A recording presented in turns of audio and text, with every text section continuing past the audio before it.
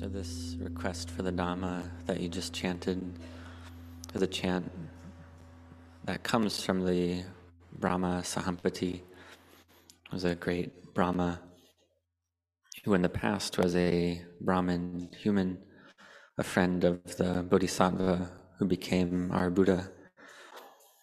And now he's Anagami Brahma God, non-returner, who lives in the highest realm of the pure abodes, which are the Brahma realms of the Anagamis, those who have realized the third stage of awakening,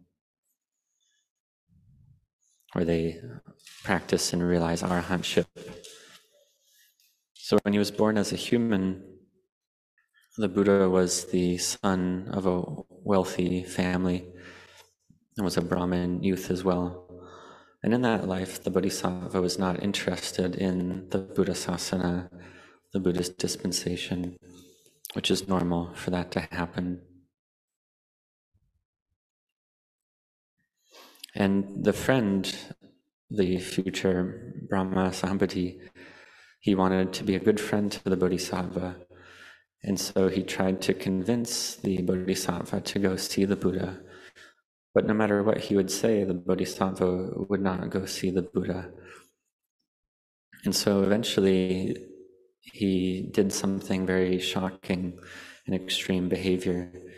He grabbed the Bodhisattva by the top knot on his head, which is the highest point of the body, considered very sacred. So he grabbed that, and the Bodhisattva thought to himself, my friend is really behaving quite extremely. This must be something very important. So he went to follow his friend to go see the Buddha, to pay respects to the Buddha of that era, and listen to the Dhamma. And faith arose in his heart.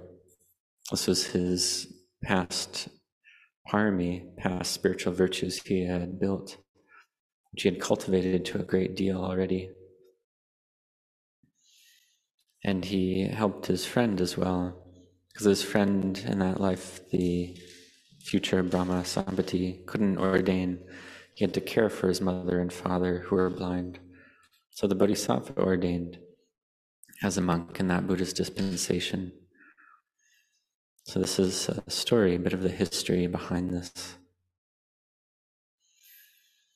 We see that when the Buddha awakened, he awakened to a Dhamma that's very subtle. The Dhamma of dependent origination, that whatever Dhammas arise based on a cause, and based on this cause, there's that result. Based on that result, there's this effect. So everything arises based on causes and conditions. Ignorance leads to condition formations, which leads to consciousness, materiality, mentality, to feeling tone, to craving, to attachment, to birth and becoming, to death and degradation. All these phenomena arise according to causes and conditions. And if this cause does not arise, then the result does not arise. And it's because we don't understand this that there's the sense of self. And the Buddha saw that this Dhamma was so subtle, so refined, that the Buddha thought to establish equanimity and not bother teaching. But then the Brahma God Sahampati came and asked the Buddha to teach. And so the Buddha used his psychic powers to look over the world and see that the group of 5 ascetics that he had formerly practiced with, their defilements were only a little. They were capable of seeing the Dhamma. And so the Buddha went to Varanasi to teach the group of 5 ascetics.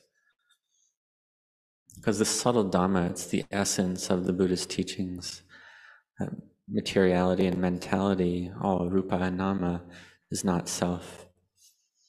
This is found in the suttas of the Theravada tradition and Mahayana tradition, that it's all empty, all things are empty. That this material form that we see as self, that it's not self. It arises merely based on causes that gather together. And similarly with sound, taste, touch, and so on, they all arise based on causes. So we see in truth that there's nothing really there. It's all empty. Whether it's a tree, rivers, mountains, every coarse and subtle feeling in the mind, all things, all consciousness, all speech, all sound arises and ceases. All materiality and mentality have this nature. But the mind doesn't know this. The mind clings to all these things as self. So we can call this stealing nature to be our own, or stealing nature to take as a self. And so this is the problem, arises based on ignorance, that we like some things, we dislike other things, we dislike some material form, and that's the cause for craving to arise. So there's ignorance, that's the cause for suffering, for dukkha to arise. So we have to practice and train. We sit in meditation like we are now, cultivate mindfulness, establish sila, virtue, as our foundation. And so these 5 precepts we understand already. We should practice them well, practice them completely. The benefit of observing virtue is happiness. It's a happy destination. It gives rise to coolness in the heart and mind. So if we kill humans or steal, then we go to sit and meditate afterwards. It'll be difficult to meditate. The mind will be wavering, won't be stable. So this quality of virtue is important. It's able to bring the mind to peace and collectedness.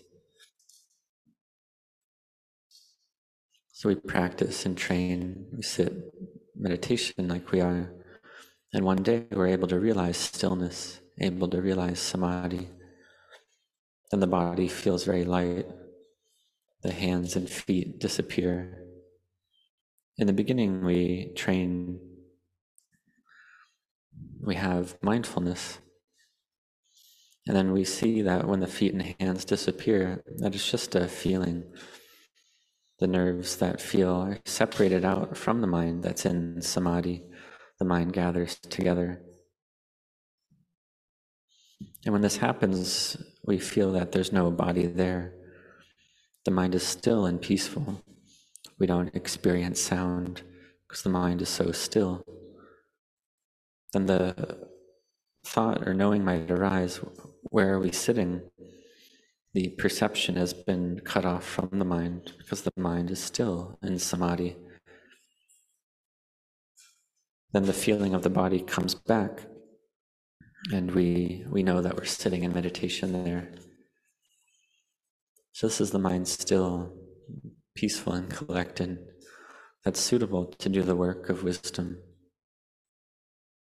Because in truth, we've been lost in the sense of self and me and mine. The Buddha taught very directly that it's not me, not mine, that all things are empty. Because we think that everything is self, everything is me and mine. This is the cause for suffering to arise. Even if in the world we have praise, status, we have gain, we have pleasures, all the things that people strive for and want in their lives, still there's suffering in the heart. Even if we have everything on the outer level, all the worldly dhammas, gain, praise, pleasure, and status, and those things degrade. And it's difficult for us because it's their nature to come and go. For instance, having bodily health, having the body is a type of wealth. And when it's healthy and strong, but then it changes, the mind suffers. We say that suffering is waiting for us in the future.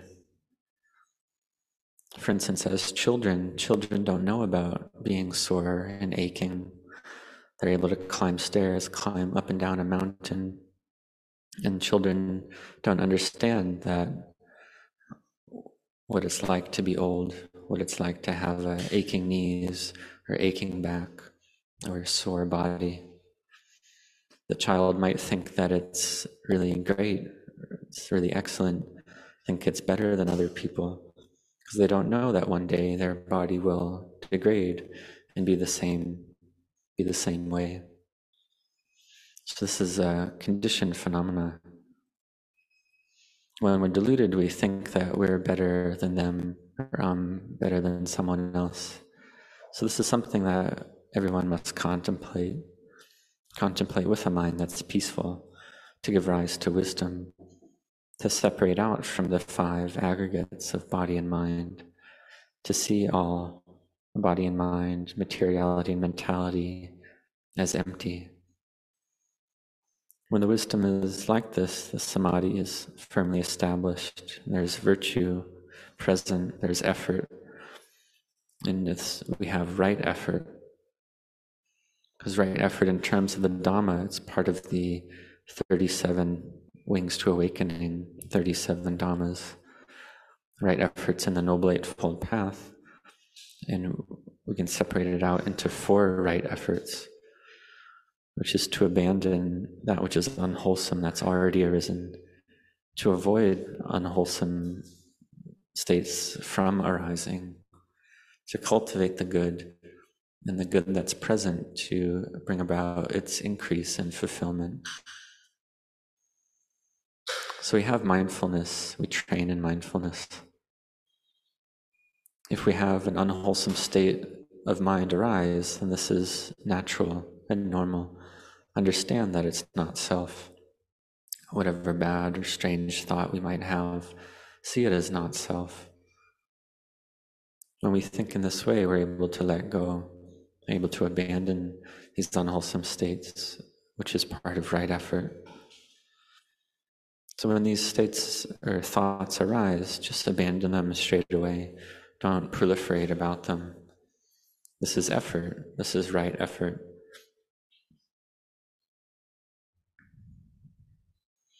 So no unwholesomeness when it arises, and avoid having it arise in the first place. And if it does arise, then abandon it. When we do this, we're walking the Noble Eightfold Path. And this is something subtle to separate things out like this. These 4 right efforts to abandon the defilements. So in terms of right effort, we need to have well-established mindfulness. On this retreat together, practicing Dhamma for 9 days together, we're able to cultivate mindfulness to a good degree. We speak little, sleep little, and practice being quiet, practice not speaking. There's 80 retreatants here, but we're still able to live quietly together, almost as if we're alone. When we eat together, we don't speak. We establish our mindfulness well with eating, with chewing, with drinking, with swallowing. And when we're eating, we can meditate Bhutto Dhammo Sangho, or just Bhutto, Bhutto. We don't need to hurry. We eat with mindfulness.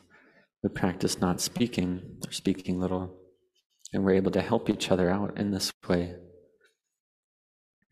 So when we don't speak or speak little, mindfulness can be continuous. Then we go back to the formal meditation, continue practicing like that. Maybe we're not able to do this 100%, but even 50% is good in our daily life. And so in our daily life, we care for our livelihood. We also contemplate that we have to work to seek out the 4 requisites: clothing, shelter, food, and medicine, for the sake of our physical bodies, this body which is a heap of suffering. We seek out these requisites in order to reduce the pain and suffering, in order to have time to practice the Dhamma. So we have to have effort first. we see that this body is of the nature to degrade and break apart. The body will break apart, will degrade for certain. So this degradation we contemplate, we make effort to do goodness and merit, because we're ones who have merit already. So therefore we should do merit, have effort in that, to make that automatic, the making of merit as an automatic habit. So we do this, and we practice to see dukkha clearly, see suffering, to see the Four Noble Truths of suffering, its cause, the freedom from suffering, and the path to that freedom. We see this quality of dukkha, it's feeling ill at ease in the body and mind, separating from the loved, not getting what we want, and getting what we don't want. This is the noble truth of dukkha, this truth that is ennobling, high, and supreme. So we have this sense of self, and therefore we have suffering. So contemplate to see the Dhamma, to see conditioned phenomena clearly. Because if we don't have ignorance, craving, and attachment, then we don't suffer. The suffering arises, but there's no one there who suffers. There's no self there who suffers. It only just arises based on causes. When the cause ceases, suffering ceases. But these causes for suffering arise very often because the sense of self arises very often. And so we feel like suffering is arising all the time. So the Buddha taught that we have to practice. We have to walk this path of virtue, collectedness, and wisdom, sila, samadhi, panya, in order to abandon the sense of self bit by bit. In this way, suffering gradually reduces. We see that we have suffering because of clinging. And this clinging goes on continuously, having or wanting more, having clinging. We suffer because of that. And then we suffer, and then when we want more, we cling more. And so the cycle of wanting, craving, and suffering just goes on and on without ceasing. In order to break through this cycle, to cut it off, we cut it off with virtue, collectedness, and wisdom. So we consider ourselves to be ones of great good fortune. We practice and we're able to raise our minds up according to our ability, according to different levels. We started out by being a human with virtue, because before coming to practice, we were humans without virtue. But now we cultivate virtue. We can sit in meditation and we can do merit and goodness. And the mind feels very joyful and bright. The mind feels pure. We don't want the belongings of others. We don't steal. We practice giving. We practice virtue to its fulfillment. Practice all the precepts. Because this virtue is something that we're able to do. And so we walk this path to abandon the defilements, to bring the mind to emptiness, to see clearly. And we see the great value of a mind that's empty and pure, that has the wisdom to abandon defilement, to bring the mind to emptiness, to see not self. And that mind that's empty and pure is also not self. Because if the mind clings to that purity, then that's merely a subtle form of ignorance, craving, and attachment arising once again. Because the Lord Buddha taught that the Tathagata has knowing, but doesn't cling to that knowing. The knowing is just the knowing. In the beginning, we cling. We practice to cultivate samadhi, give rise to wisdom. And then the paths and fruits of the practice arise. And in the end, we don't have anything. There's nothing left. It's all empty. Materiality is empty. There's no materiality And emptiness is in materiality, because we see that in truth there's no material form, it's all empty. We see that everything that we see as self, it all arises from the mind. And if the samadhi is able to be deep and subtle, then the mind can realize a great depth of emptiness. When we see the world with samadhi, with a deep samadhi, we see all things as if they are shadows, as an illusion, like an X-ray vision. We see that all the things that the mind has been stuck in aren't really there. This is seeing with samadhi. And if we have wisdom, then we see it all as empty in truth. This is the mind that's going above and beyond the world. This is seeing Nibbana.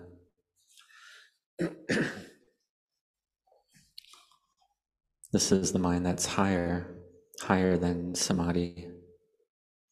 And we're able to lift the mind up higher in order to realize freedom. This is the way that the Buddha taught. These Four Noble Truths contain the path to Nibbana, the Noble Eightfold Path. We can expand it out and regard it as the 37 wings to awakening. This is using wisdom to separate out these various factors. But in terms of our practice, we don't need to study these a lot. We sit, we make our minds peaceful in samadhi. We have restraint with regard to our behavior of body and speech. We seek to abandon that which is unwholesome, to cultivate the wholesome, to do this a lot, to do merit to its completion and fullness, to practice giving, virtue, and meditation, to practice merit.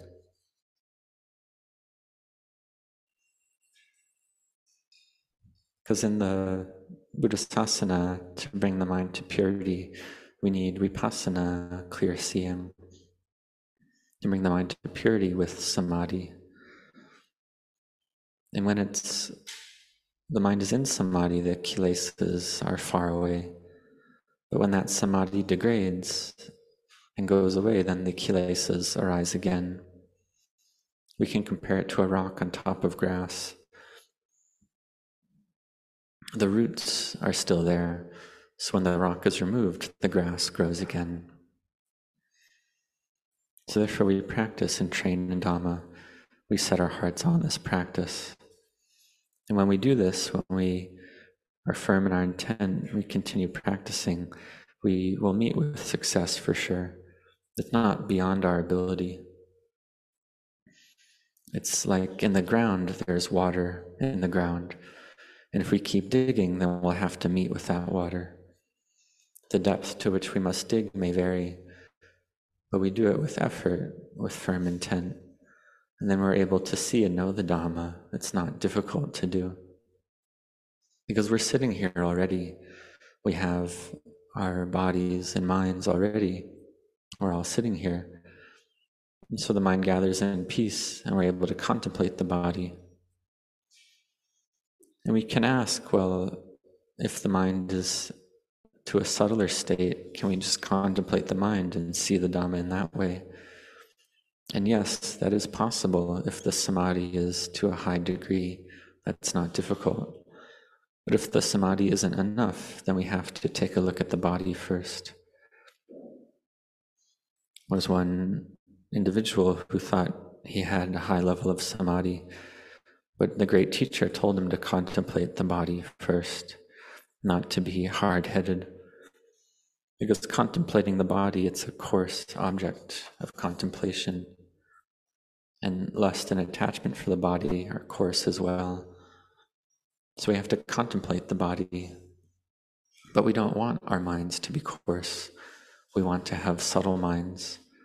So we want to just contemplate the mind, or contemplate Dhamma. But we have to understand if this is beyond our ability, it's beyond our capacity. Contemplating the Dhamma is quite subtle, contemplating cause and effect that the Buddha saw clearly. And awakened disciples that had a great degree of wisdom, they're able to contemplate and see this clearly, to see this in the mind.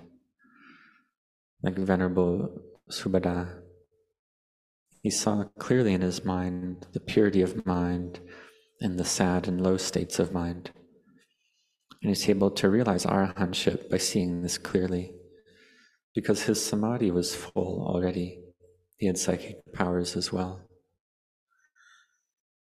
But for ourselves, if we just have neighborhood concentration, upajjhara samadhi, or appana samadhi, one-pointedness, we contemplate the body. That which we cling to is this body, which is a heap of not self. We contemplate to see it as not self, to see it clearly, to see the Dhamma. Because when we separate out the components of this body, earth, air, fire, and water, which we're able to do when we have samadhi, we see it all as not self. There's no me or mine there to be found. We see that that which we take as a self is merely a pile of natural elements. And when we separate it out, we see that lack of self clearly. We separate it out and there's no essence there. It's just water, liquid, earth and solidity, heat, air, some metal, some wood, and so on. We actually see that everything in the world is composed of natural elements in this way. Separated out, it's all empty. So we contemplate in order to give rise to wisdom. We set our hearts on this to cultivate mindfulness and samadhi to the highest degree possible. So in these 9 days we have practicing together. It's possible that the wisdom to see clearly can arise in our own hearts. This is possible. When I was a layperson, like you all sitting here now, I was listening to the Dhamma one day, and the mind was very still. I was listening to the Dhamma of Venerable Ajahn Chah, the Dhamma about convention and liberation, sammuti and vimutti. And the teaching was that all things in the world are convention, that in truth they don't exist. For instance, size, the size of objects and so on, it's all empty. And my mind was able to get a feeling for that emptiness, to touch that emptiness.